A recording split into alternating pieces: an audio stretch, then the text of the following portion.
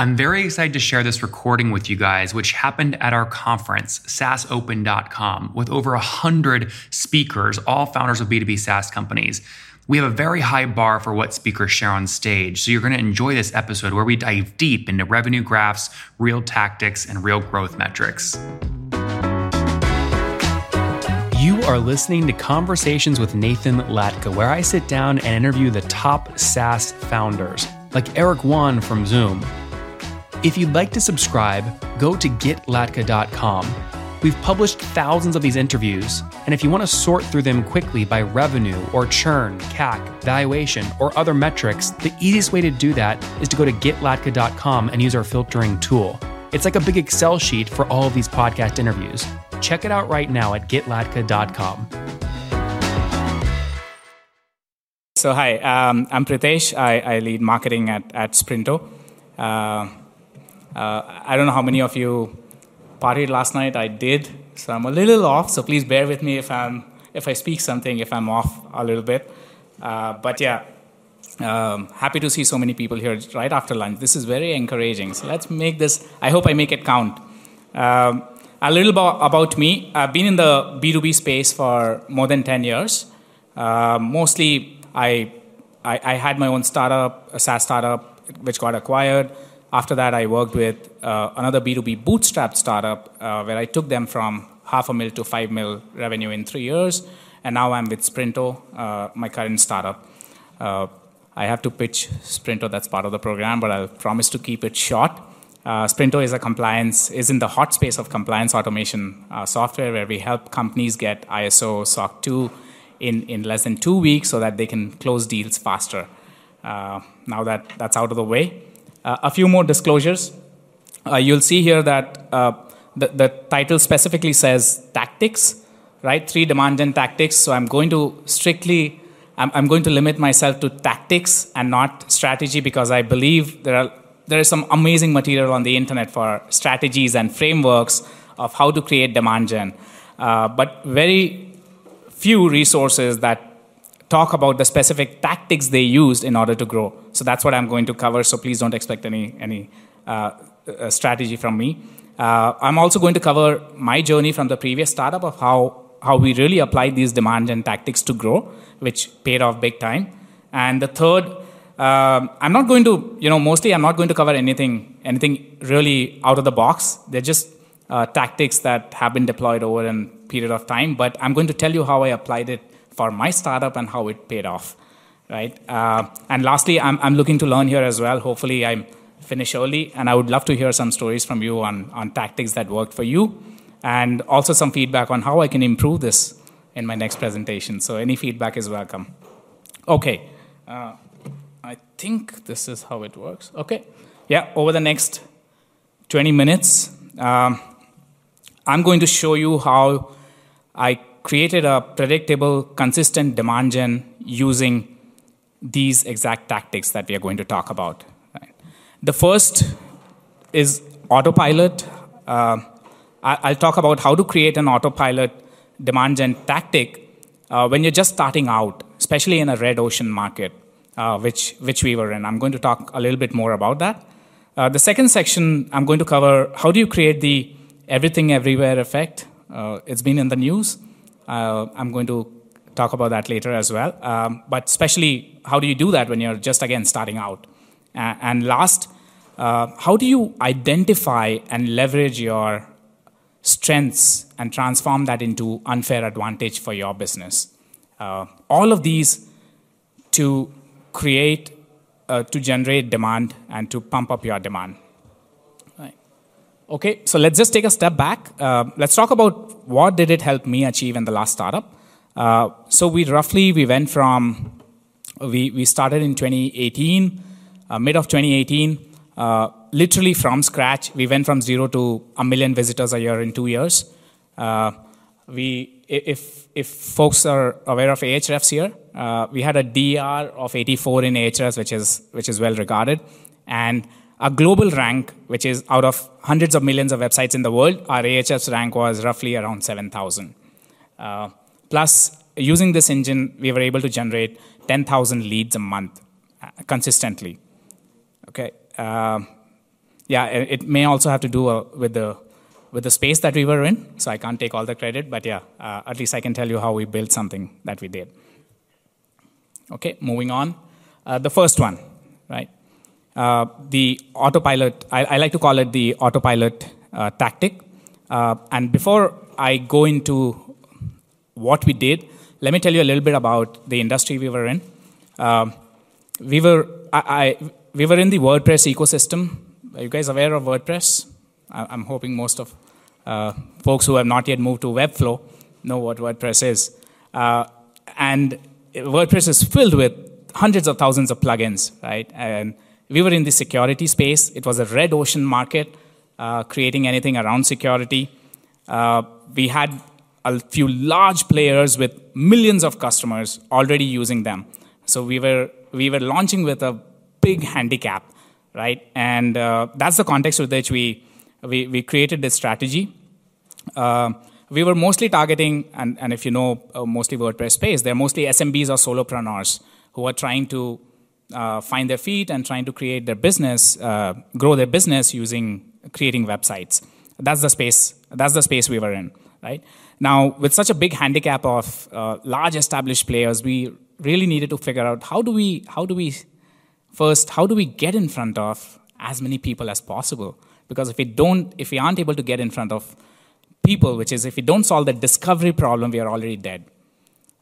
We won't even be able to play in the game, right? And with such a huge red ocean market, we needed to figure out something fast. So we explored many options. What we finally settled on, and that's a three-part that I'm going to talk about, is what we finally settled on was our objective was to get in front of as many people as fast. And when I say people, it's not just traffic, but users. So we finally settled on launching a lifetime deal. Have you heard of AppSumo? Yes. Yeah. So we finally settled on that we are going to launch a lifetime deal because that's where a lot of our audience sits, which are solopreneurs, SMBs, agencies. But we went with a very specific mindset. We saw AppSumo launching the lifetime deal not as a revenue generation machine. We said we aren't going to look at it as if it's going to generate revenues for us because, it will not. And that mindset was very important for us because what it helped us think was, what is it that we are going to get out of it? And we were purely seeing the launch as a distribution channel for us, which will help us get in front of a large number of our prospects, potential prospects, in a very short span of time. And what it really happened was, because in the kind of space that we were in, speed was our only weapon. And if it didn't move fast, we were anyways going to get killed. So we had no other option. Within a week of our lifetime deal that we launched on AppSumo, we got more than 5,000 paid users who bought a lifetime deal in a week's time. And our brand search volume, it went from 0, because we were non-existent, literally, to 500 searches a month. Okay, so that was the kind of impact it had on us. But the way I like to see this is it helped us get 5,000 users, but most likely helped us get in front of 20 or 25,000 prospects at the very least. Right? AppSumo has a huge machinery. We leverage that machinery to get in front of our potential prospects.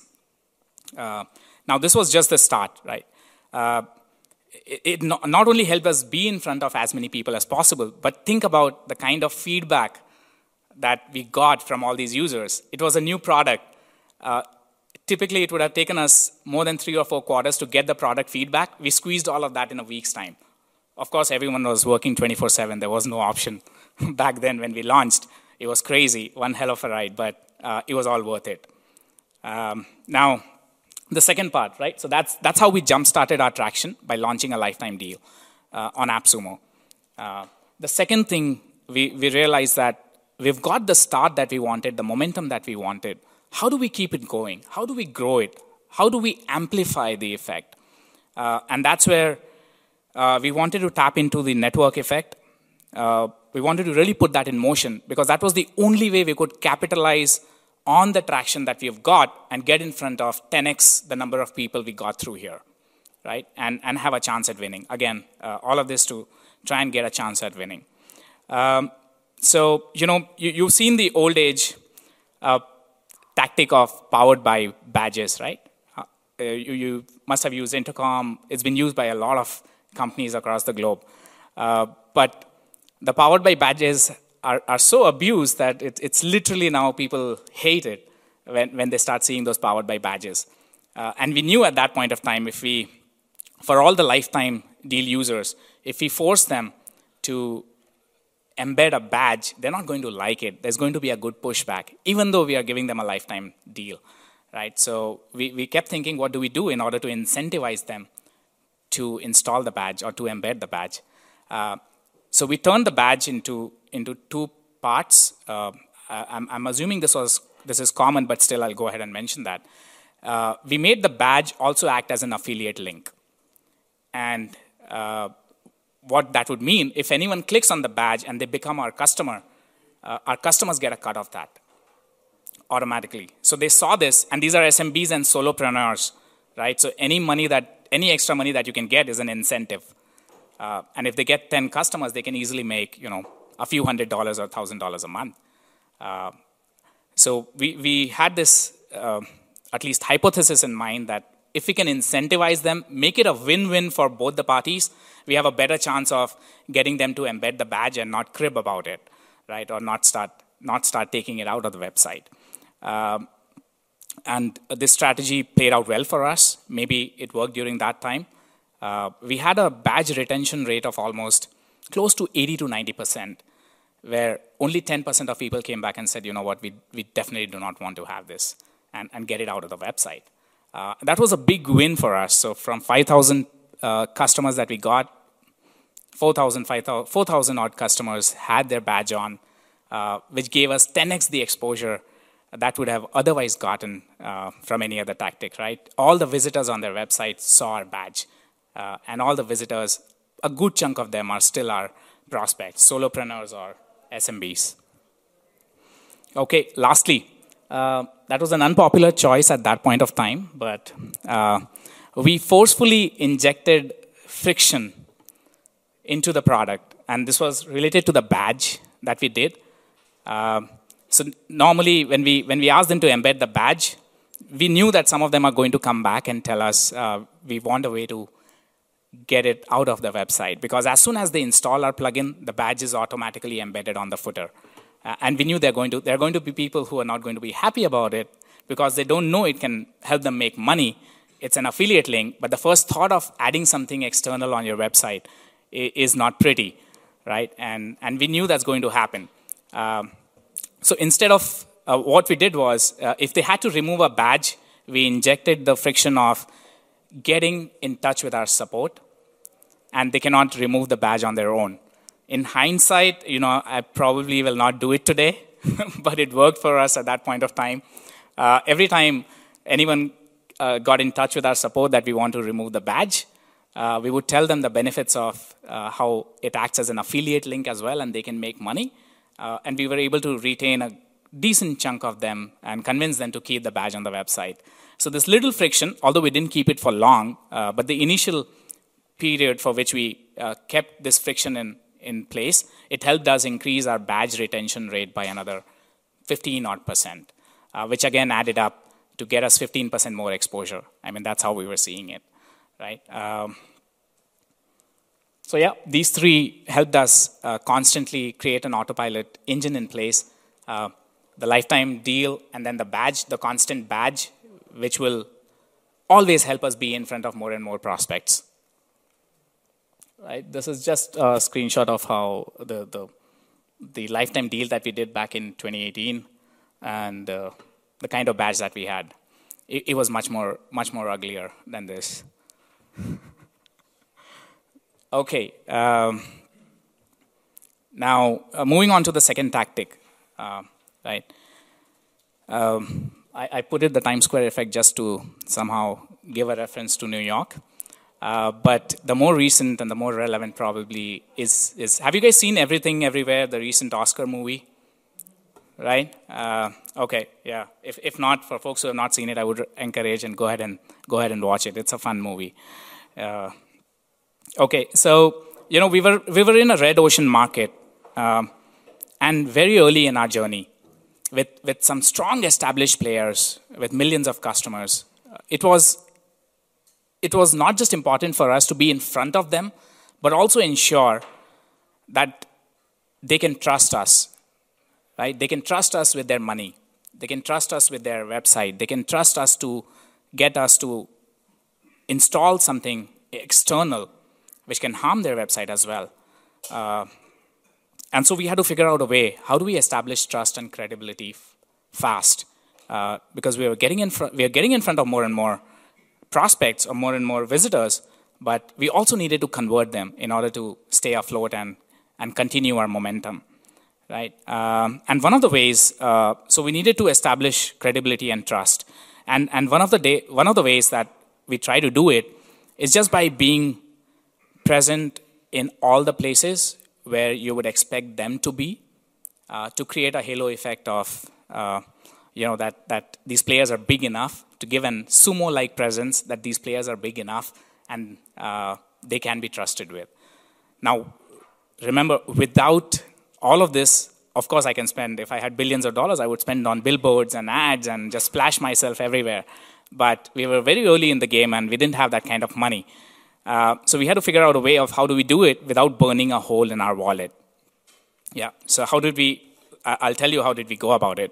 The first thing that we did, the first part of this tactic was to piggyback. I call it the piggyback technique, where you essentially piggyback on the success of others in order to build your traffic and trust. So we found out all the websites that were already ranking and they were covering topics around us, right? We quickly reached out to all of them. We tried to build a relationship, and then we got ourselves injected into those content pieces, which were already receiving tens of thousands of visitors, right? And when all the new visitors start seeing us in those places, it automatically establishes a brand recall. That's the first touch point. So one of the ways that we did it. Just to give you an example, all of these are, again, this is from Ahrefs. You can see a DR90, all DR90 websites. This is just a sample. But DR90 websites are really strong websites, right? And being included in those websites meant that we were guaranteed, A, people are going to trust what's written on those places, and B, it also helps us get enough traffic because they're already getting that traffic from there, right? So this was the first thing that we did. We reached out to all the possible places where we can get included. We got ourselves included, especially high traffic places, to get enough traffic and build a trust for us.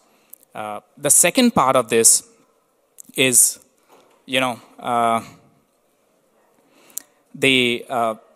how it always helps to be friends with the most popular kid in college, right? You can never go wrong with that. You get popular if you attach yourself to a popular kid. And that's a strategy, or that's a tactic that we did. Our audience was primarily SMB and solopreneurs who are not tech savvy, which meant that they would always go to experts who can help them solve their problems, especially tech problems which they are not aware of, right? And that automatically, in the WordPress space, created an environment or an ecosystem of a lot of large and small influencers. Okay, and we knew that if there's a way we can get associated with them without burning a hole in our wallet, we can be seen as friends with the most popular kids, and that adds another layer of credibility and trust to our brand. So that's exactly what we did. We started building relationship. We invested in building relationship with these influencers. At max, I would have spent maybe just $50 for lunch, or bought an ebook worth $15, $20 to open a dialogue with them. But we spent time in building the relationship. And once we established the relationship, we did it sequentially so that it does not seem random. But we genuinely built or invested in building genuine relationship with them. And over a period of 2 or 3 quarters, we started noticing that they started mentioning us sequentially, right? And when all these influencers started mentioning us, again, we got another opportunity to be in front of our prospects repeatedly and have another touch point to be in front of them. And they started trusting us. That started, again, giving a boost to our credibility and trust. That was the second way we did. The last is the tribe. As the name suggests, WordPress is a very tight-knit community. And they just do not like people who just want to sell in their community, right? And I think it's now true for all communities. There are more sellers than people adding value in the community. And they genuinely see this as a community where if you can add value or if you contribute to the community, you will be rewarded. You will be justly rewarded. We were conscious of this and again started investing in just not even building our own community, but participating in the community and genuinely started adding value to the community. We did this for about a couple of quarters, and in no time, after 2 or 3 quarters, we started organic growth or organic word of mouth started spreading. People started talking about us, they started mentioning us, they started referring us, and the word of mouth just kicked in. These are just some of the screenshots which, by the way, my company name was Malcare, and they started recommending, this is a screenshot from a Facebook group, and they just started recommending us, talking about us in these communities, right? These are all the influencers with whom we had tied up. They started creating videos about us. So all these 3 layers put together really helped us create an effect or a halo effect that we were much larger than we actually were, and we were present everywhere. So we are a brand that they can trust and trust their wallet with.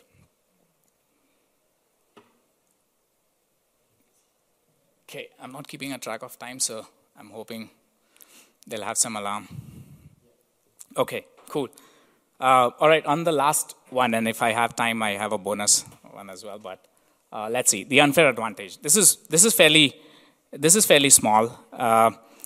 But from day one, we had the mindset that we wanted to win. And honestly, for any company trying to win, it's essential for them to have some kind of unfair advantage that they can bring to the table to gain that competitive advantage, right? To gain that competitive edge. So while having a good product is a fundamental baseline in today's world, you need to have a solid product if you have to make any significant progress. But beyond that, you still needed to identify other levers of growth that will help you edge over the competition. Now, we were headquartered in India, Bangalore, and there were some advantages that we could leverage in order to build our,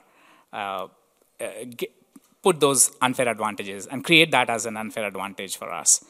First, of course, in APAC, cost is a big factor. We can leverage cost arbitrage as an unfair advantage.